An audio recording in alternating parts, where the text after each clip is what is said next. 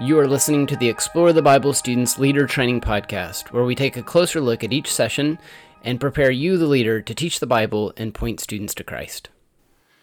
Drew Dixon from Explore the Bible Students back with you for another Leader Training Podcast. We are in our study of Daniel and Ezekiel. We're in Daniel 6, verses 10 through 24, and this session is titled Faithful Rescuer. It's session 11, and our central truth is God is worthy of our trust, even in our greatest trials.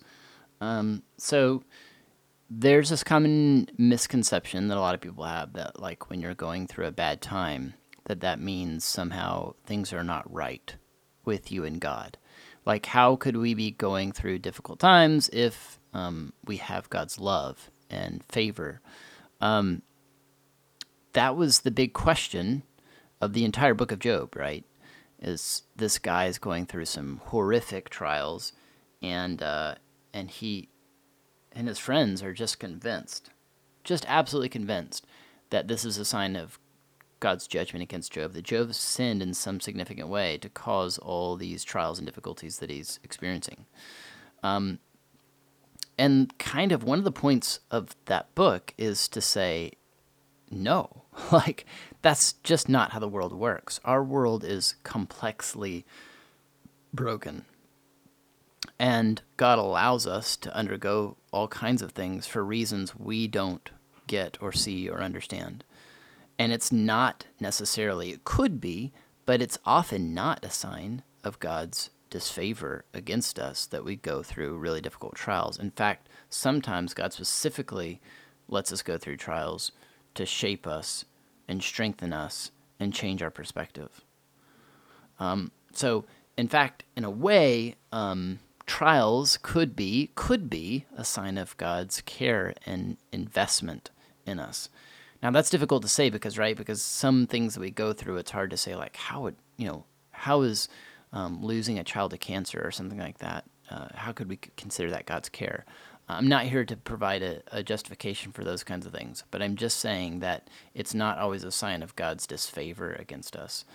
And so anyway, this is a story very much about seeing God as worthy of trust in the midst of trials. So in the trial, no matter what the exact source we pinpoint for that trial is, here's the thing about trials: they're far scarier, far more damaging, far more debilitating when we try to tackle them ourselves. When we think that we can handle it on our own. God is worthy of our trust even in our trials. The point is to, in the midst of low times, to look to Him and to look to Him for the strength that only He can provide. So I want to point out a few things in the Leader Guide. One is question number 2 on page 106. It's one of our key questions, and it says this: how do we see evidence of Daniel's ongoing faithfulness? How is prayer foundational to his life, even in captivity? I love that Daniel opens up the windows of his room and prays, and continues to pray, just as he'd always done. He doesn't let pressure from the government, from being in captivity, keep him from being faithful to the Lord. And so the same thing is true for us.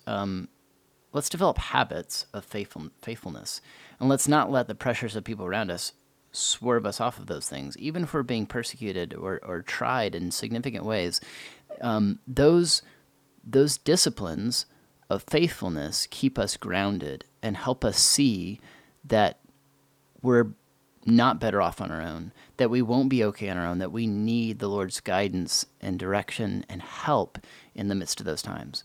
You see how that works? So challenge your students to think about how God will guide and direct us. Daniel was thrown into the lion's den, right? He faced tremendous persecution and pressure for his faith. God showed up and was faithful, right? Doesn't mean that we will be rescued in the same way from the difficulties and trials that we go through, but Jesus, his life, death, and resurrection, is a reminder that God will and promises to ultimately rescue us, that we're awaiting a future resurrection, that we're waiting for a future day of renewal, that we're going to one day reign and rule with Jesus.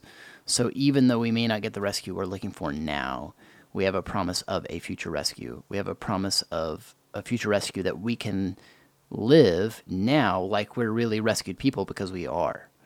And it changes our perspective on trials. It changes our perspective on the most frustrating aspects of our lives. It's really, really, really good news. Well, thanks for your time. We'll see you again next week. Thank you for listening to the Explore the Bible Students Leader Training Podcast, where we equip you, the leader, to teach the Bible and point students to Christ. Be sure to subscribe to our podcast on iTunes, Stitcher, TuneIn, or Spotify. You can also find the podcast on ministrygrid.com.